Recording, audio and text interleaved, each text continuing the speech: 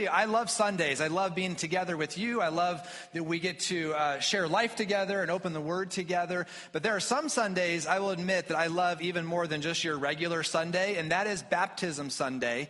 The month of March, we get to have 2 of them, which I am super excited about. We have a total of 9 people getting baptized over 2 different Sundays, and it is going to be a fantastic time of celebration.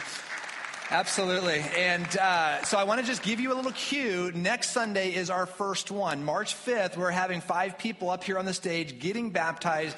You get to hear their stories through video. You get to be a part of the celebration and the wet hugs and high fives. And so as a reminder, the way we do it is in between first and second service. So if you're normally a first service person, which I'm guessing you are, just plan to stay a little bit longer and you won't regret it. Just the wonderful time it's going to be. And if you tend to come to second service, maybe come a little earlier to be a part of the special time next Sunday. We're so excited and looking forward to that.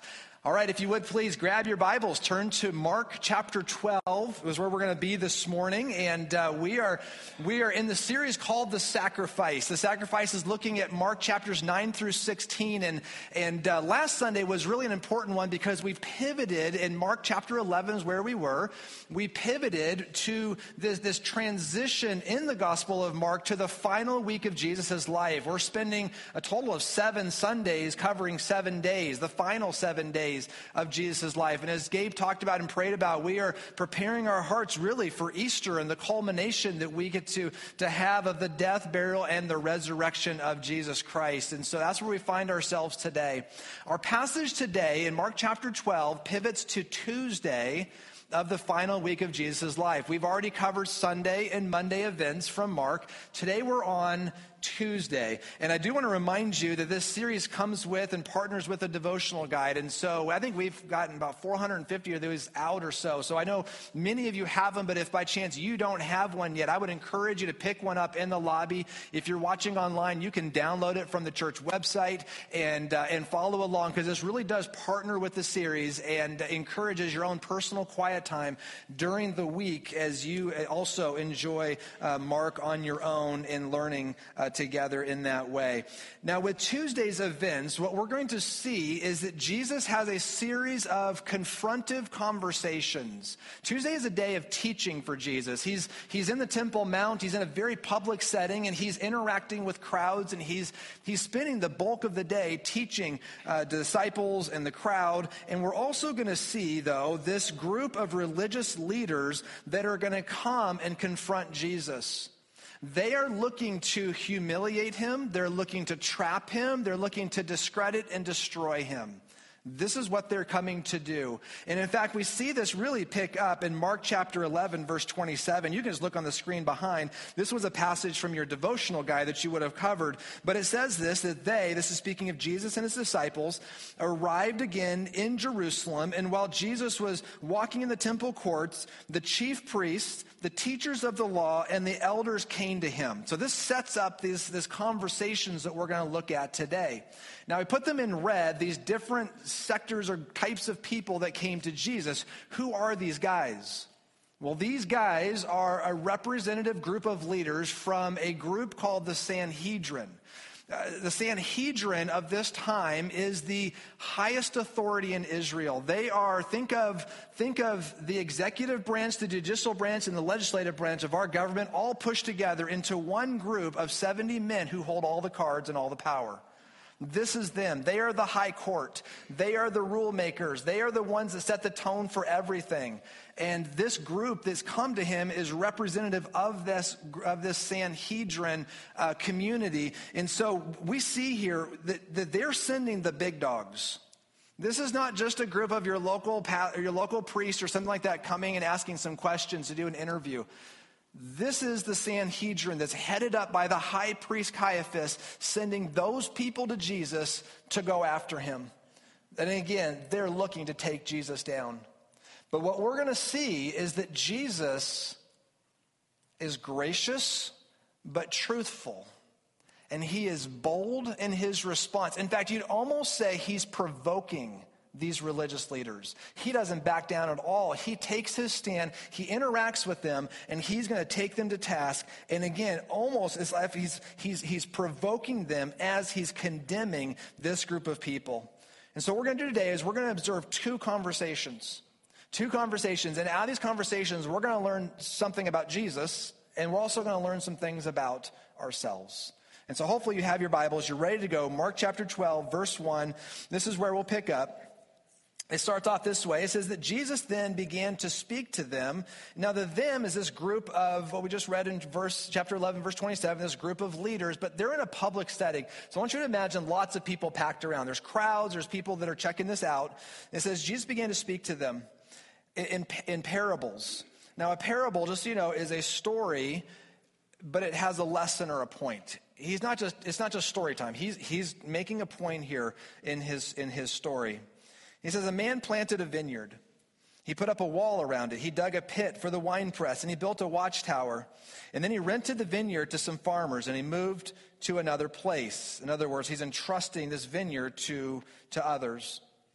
And at harvest time, he sent a servant to the tenants to collect from them some of the fruit or the profit of the vineyard. But they seized him, beat him, and sent him away empty-handed. Then he sent another servant to them, and they struck this man on the head and treated him shamefully. He sent still another, and that one they killed. He sent many others. Some of them they beat, others they killed. I want to pause here real quick. It is not hard to begin to piece together, and it wouldn't have been for this original audience, what Jesus is doing here and what he's saying. These characters in the parable represent real-life characters. You have the owner of the vineyard. This is God. You have the religious leaders. They're the ones who are the renters. They're the ones that were put in charge to take care of the vineyard. And the vineyard represents the people of Israel. And so the renters are to take care of those people and to shepherd them well. And of course, they weren't doing that. And then you have the owner sending these different people to collect the fruit of the profit, of the fruit of the vineyard, and these represent the Old Testament prophets. And as you read the Old Testament, you're very familiar, and you would see over and over again these men and women that would come as prophets and how they were beat and abused and ultimately killed. This wouldn't have been hard to see exactly what was going on. Let's keep going in verse 6. It says now this is the owner, had one left to send, which was a son whom he loved. And he sent him last of all, saying, they will respect my son. But the tenants said to one another, this is the heir. Come, let's kill him, and the inheritance or the vineyard will be ours. And so they took him and killed him and threw him out of the vineyard. Now here's the big question. It was for Jesus to the crowd. He says, what then will the owner of the vineyard do? And the answer, he will come and he will kill those tenants and give the vineyard to others. These religious leaders would have been infuriated because they knew that the parable was against them, and it was told in a public setting. And so there's whispering. You can almost imagine there's this idea, this murmuring in the crowd of what's going on as he's sharing the story. But they are frustrated because this parable was a judgment. They were the ones in charge, and Jesus is condemning them as you have been unfaithful. You have been unfaithful.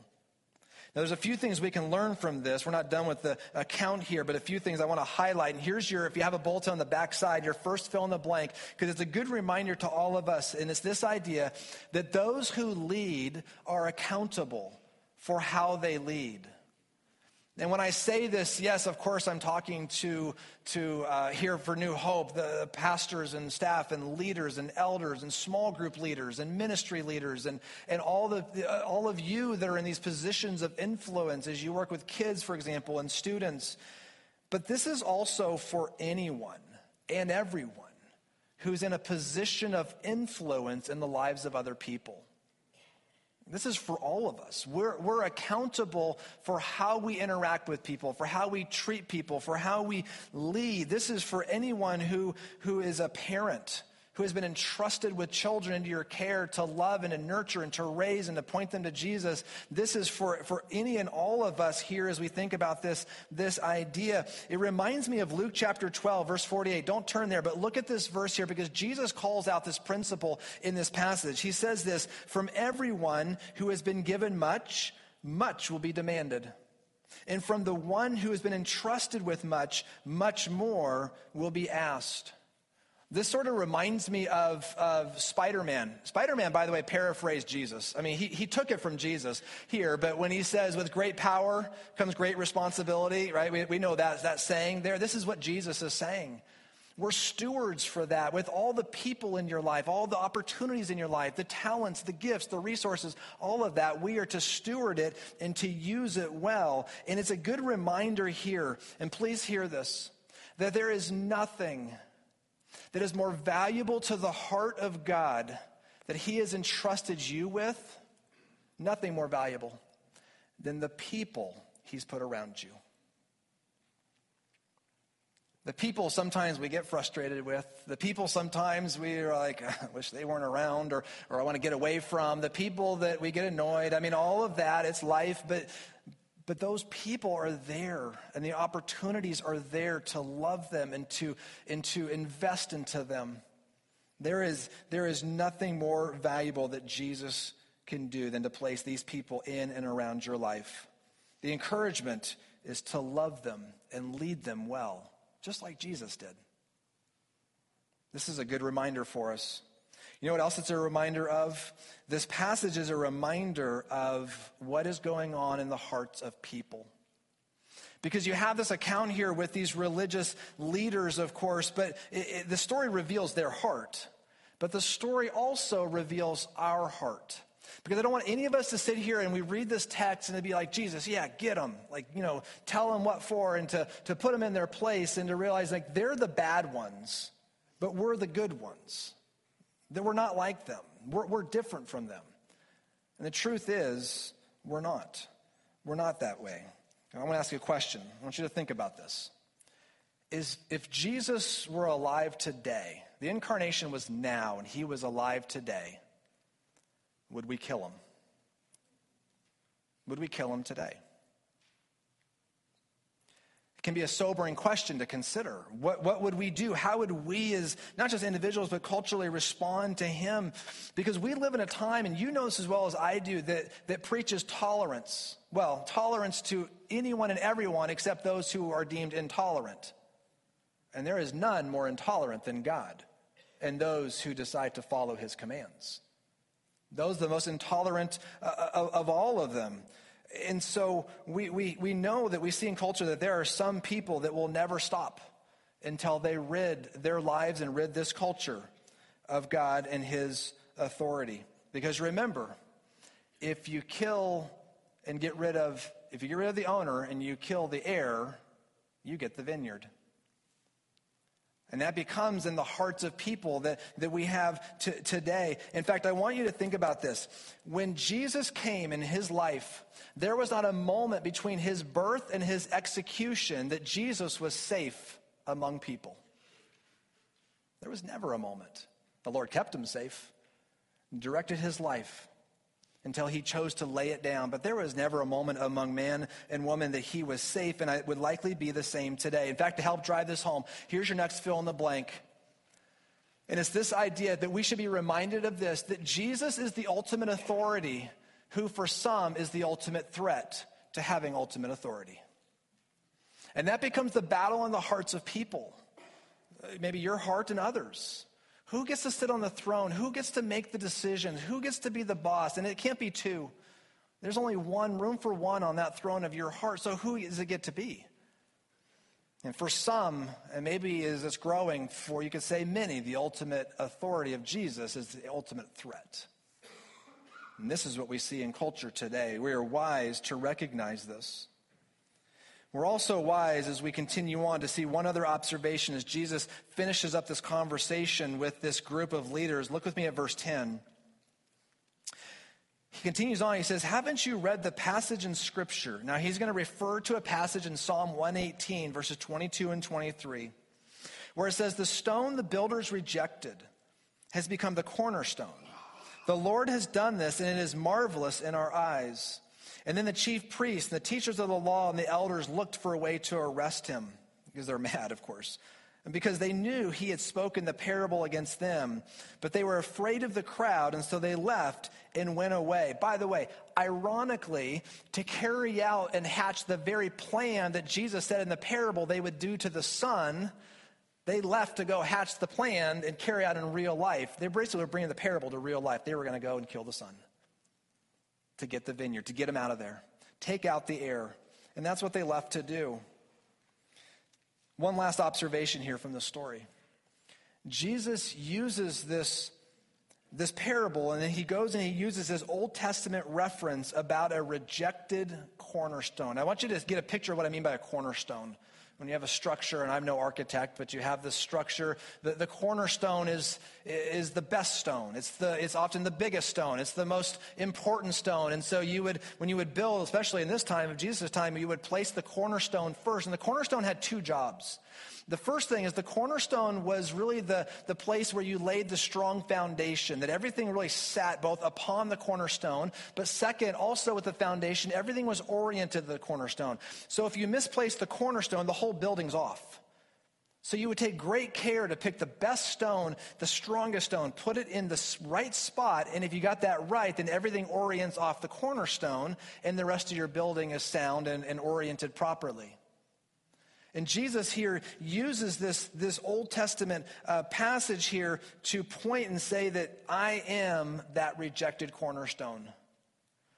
That cornerstone that you look at me, Jesus would say, and you don't see much. The one that you've tossed away, yet you keep tripping over it. God has said that's the cornerstone. That's the one that we're going to lay, that's going to be the strong foundation and orient to everything else. It's a good reminder. Is Jesus your cornerstone? When Jesus is your cornerstone, then your life, it's not trouble-free. Please don't mishear. But when the ebbs and flow of life come, that foundation is strong. You can stand. And when those moments come and those hardships smack you upside the head, you know that both your foundation is strong, but everything else is oriented off of that. And so you can process clearly, God, your perspective on this. Because in the storm, everything's chaos. And yet as I keep my eyes fixed on you, even though the chaos is swirling around, I'm oriented. I know you are a strong cornerstone. You're a strong foundation, Jesus. That's that idea, this picture that Jesus gives for us, that he longs to be. He's waiting to be invited by you and I to be that strong cornerstone in our lives. But we also know that it is very easy to build other things as the cornerstone. There's all kinds of ways that we can do that. And I want to give you a test to know if you have placed a different cornerstone as in that position. If you have put your hope in something else that's not the right cornerstone. And it's this. When the cornerstone that you're looking to and you're building your life upon, when that disappoints, does the whole structure of your life fall? That's how you know you have the wrong cornerstone. Because we can do things like put career as that cornerstone. We can put a relationship as that cornerstone. We can put accomplishment or beauty. We can put all kinds of things in that place that becomes that cornerstone of our lives. And when it disappoints, what happens to the structure of your life, if you will? Only Jesus is that strong foundation, that strong cornerstone. How about this one? Because this is what also is happening in culture today.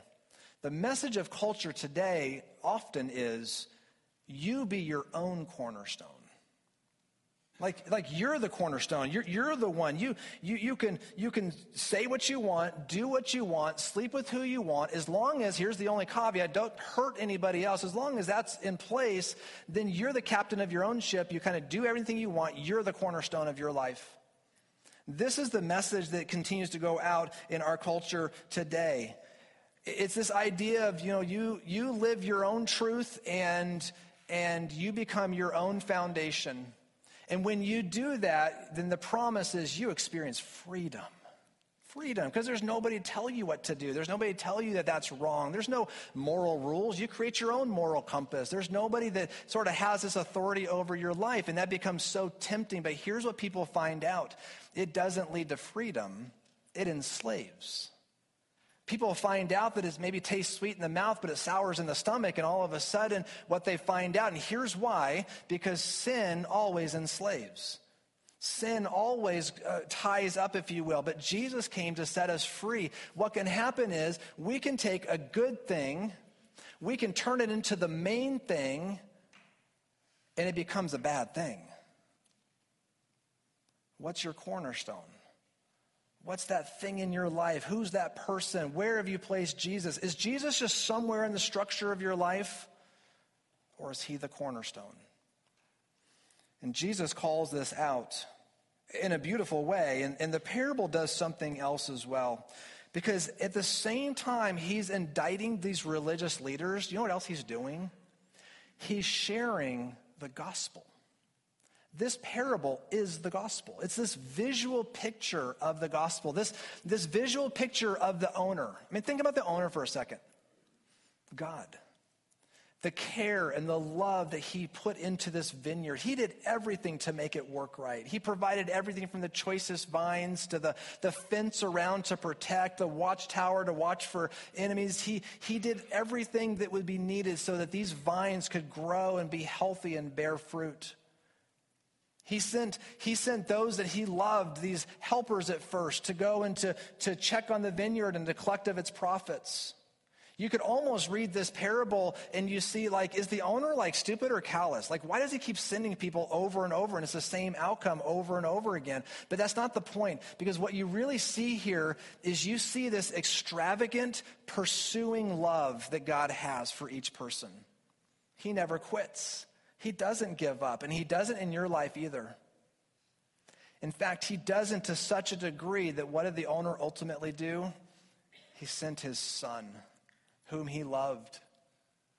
And the son came, and the son was the one rejected and humiliated. The son was the one that was killed and tossed out of the vineyard. And he did that to pay the sin penalty for every single one of us. Don't miss this. You and I are in this parable. We're the renters. I understand this was an indictment on a specific group of leaders, and that's true. But it's our story too. Because the good news of the gospel has the bad news of our sin. It has to include that part of our rebellion, of our turning our back on God, of all the ways in certain moments of our lives when we thought, you know what, I want to be the heir of the vineyard. I want it to be mine. I want to be my own accountability. I want to be my own authority. I don't want anybody or any owner to tell me otherwise. And so you have this incredible picture in this parable of grace. That's what we see here. It's grace. This parable should move our hearts. And it brings us to the question then, how do we respond to grace? And I want to close with this. Close with one last interaction here in response to this question of how do then we respond to a parable like the vineyard. Look with me at verse 13 as we close. It says, later they sent some Pharisees and Herodians to catch him at his words. If you have your Bible, underline or circle that word catch. Now what's interesting, by the way, the Pharisees and the Herodians hated each other. Like, couldn't stand each other. And so the fact that they're like partnered in crime, two enemies have a common enemy, they become good buddies, I suppose, and they do this unholy alliance here to come to get Jesus. Actually, what they're coming to do is to catch him. Now that word catch is only used, this word is only used one time in the entire New Testament, which makes it rather unique. But this word is unique. What it means is, it means to capture someone, but to do so with violence. They're not playing patty cake with Jesus. They are coming to destroy him. This is what they're coming to do. And so it continues on, verse 14. It says, they came to him and they said, "Teacher, we know that you're a man of integrity. You aren't swayed by others because you pay no attention to who they are. But you teach the way of God in accordance with the truth." By the way, they don't really believe this. They're lying. They're completely lying because they're what they're about to do here. And then here's the question of the trap. Is it right to pay the imperial tax to Caesar or not? Should we pay or shouldn't we? Now here's the trap. If Jesus says you should pay the tax, yes, everybody pay the tax. He's in a public setting. They knew, and what would have happened is that the crowd would have uprose against Jesus. There would have been, groans in the crowd and rebellion, and his crowds would have probably dispersed and the people would have walked away. He would have lost influence, according to them at least. If Jesus says, you know what, no. don't pay taxes. The crowd is cheering Jesus, but the Herodians are there, who are the political party for King Herod. They were right there, and their soldiers probably in the background ready to arrest Jesus. That's insurrection. You don't pay taxes, we're taking you out. Either way, Jesus is stuck. The question was very intentional. Verse 15 as we wrap up, but Jesus knew their hypocrisy. Why are you trying to trap me, he asked. Bring me a denarius and let me look at it, which I find interesting. He had no money on him. So he asked for this coin. They brought him this coin. Again, it says they brought the coin. He asked them, whose image is this and whose inscription? Caesar's, they replied. I want to pause real quick. This is what he would have held in his hand. I mean, not literally this, but it would have been like this. This is a denarius. Denarius was a silver coin. It was equal to a day's wage for a laborer. And it had a front, which is on your left, and a back, which is on your right. The front had an image of the Caesar, or the emperor of the time, as Tiberius. And it had this inscription on it. It says, Tiberius Caesar, son of the divine Augustus. In other words, this is a declaration. Caesar's in charge. Caesar is the emperor, and he is the highest power. Not just power, he's divine. He's God, according to Rome. They're propping him up this way. So that's on the left side. The right side has a woman. She's holding a stake, a leaf, and she's sitting down there. And then it has another inscription, and it says Pontiff Maximus, which means high priest. So what's it saying? It's saying Tiberius, he runs church and state, if you will. He's in charge of everything. He runs the government. Your lives belong to him. And he also runs religion. Your lives belong to him. And by the way, he's divine. You need to worship him. This coin bears his image. It's his coin. It belongs to him. It was a reminder that your lives are his and you better worship him. That's what this coin inscription would have held. Then Jesus, as we wrap up the passage, then Jesus said to them the famous words, give back to Caesar what is Caesar's, and to God what is God. And they were amazed at him. In other words, to the crowd, to these leaders, this coin has Caesar's inscription. He can have it. But give to God what belongs to him. And what does that include? You. You. This brings us to a culmination of all of it. I'd like to invite the worship team to come up, if you would, please. The way to respond, the way God wants us to respond to his extraordinary, pursuing love in your life, what he's longing for with that. The love that sent his son, a love that says, I want to be your cornerstone today, is to surrender. Surrender. That's the answer. What he longs for more than anything is that we would come before him and we would say, I surrender my all to you. And when we surrender, that seems like defeat. It's freedom. It's freedom that he offers in Christ. If anybody here this morning, you recognize in the parable that you're the renter and so am I, but you haven't surrendered to the Son. You haven't made that decision to trust in Jesus as your Lord and Savior. I want to give you that opportunity today, which I'm going to do in just a moment. But if there's any of you here or watching online, you also, there's the idea too of the cornerstone. And I just know from my own life, and it's true for you too, that there's so many ways that other things creep into that position. It's just easy. It's easy. I would challenge you to give some thought and reflection. What is that cornerstone for me? Is it finances? Is it career? Is it success? What are those things that have taken over and I'm building my life on that? I promise you it will disappoint at some point. Only Jesus is the sure foundation that you can orient your life on and know he's got you. And so this morning, my challenge to all of us is to surrender. It's not giving up, it's giving over. And to trust him with all of your heart and with all of your life. Would you pray with me? Let's pray together, and then we're going to respond in worship as we close this morning. Father, we thank you. We thank you that in the midst of this scene, nothing short of a verbal attack and confirmation that Jesus was bold and sure and gracious but truthful. And this parable of the vineyard, this reminder of your gospel message, this good news that highlights, yes, who we are, but who you are, Lord, and how far you have come to reach us.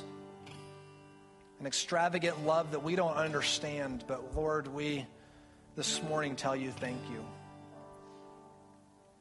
And as you're praying, I want to give anybody here this morning or again online, if you have not made that decision to trust in Jesus as your Savior, why not today? Today's the best day, because it's today, to make that decision. And if that's you, then I just want you to just pray something like this. Father, I recognize my sin. But I also recognize you sent your Son, who went to the cross to pay the penalty for my sin. But then 3 days later, rose again. Lord, I accept you and invite you into my heart and life as my Savior and as my cornerstone. And if you prayed that prayer this morning, I'm going to be standing outside in the lobby. Would you come find me? I'd just love to hear about this and celebrate with you. But for others of you this morning, it's giving you a moment to say and to evaluate, what's your cornerstone? What are you building your life on? I'm going to give you a moment to talk to God about that.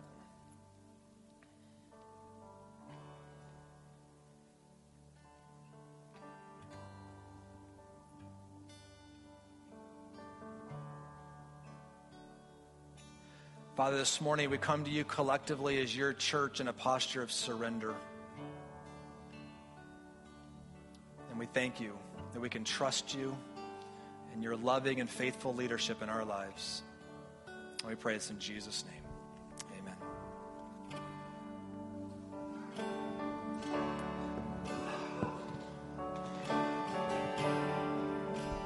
Will you please stand and join us as we sing to Jesus Christ, our living hope.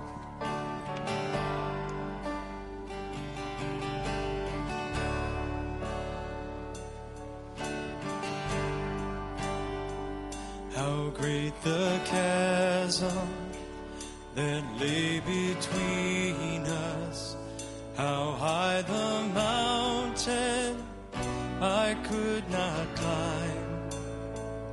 In desperation I turned to heaven and spoke your name into the night.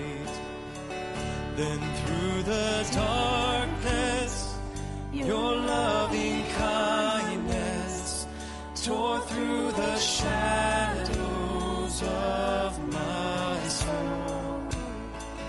The work is finished, the end is written. Jesus Christ, my living hope.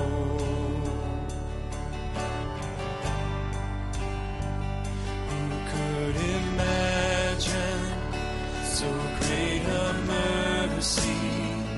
What heart could fathom such boundless grace? The God of ages stepped down from glory to bear my sin and bear my shame. The cross has spoken, I am forgiven.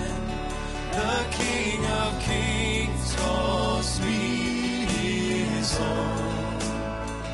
Beautiful Savior, I'm yours forever. Jesus Christ, my living hope.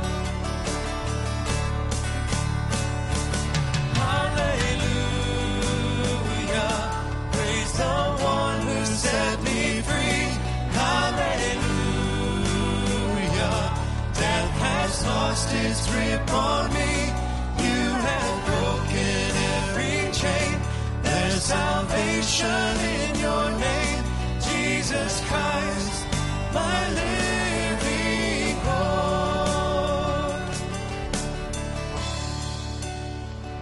Then came the morning that sealed the promise. Your buried body began to breathe. Out of the silence, the roaring lion declared the grave has no claim on me.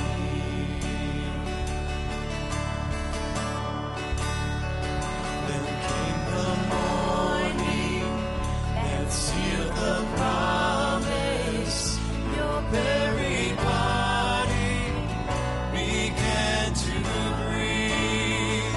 Out of the silence, the roaring lion declared the grave has no claim on me.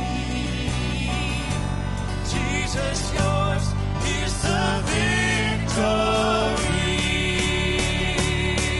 Oh, hallelujah.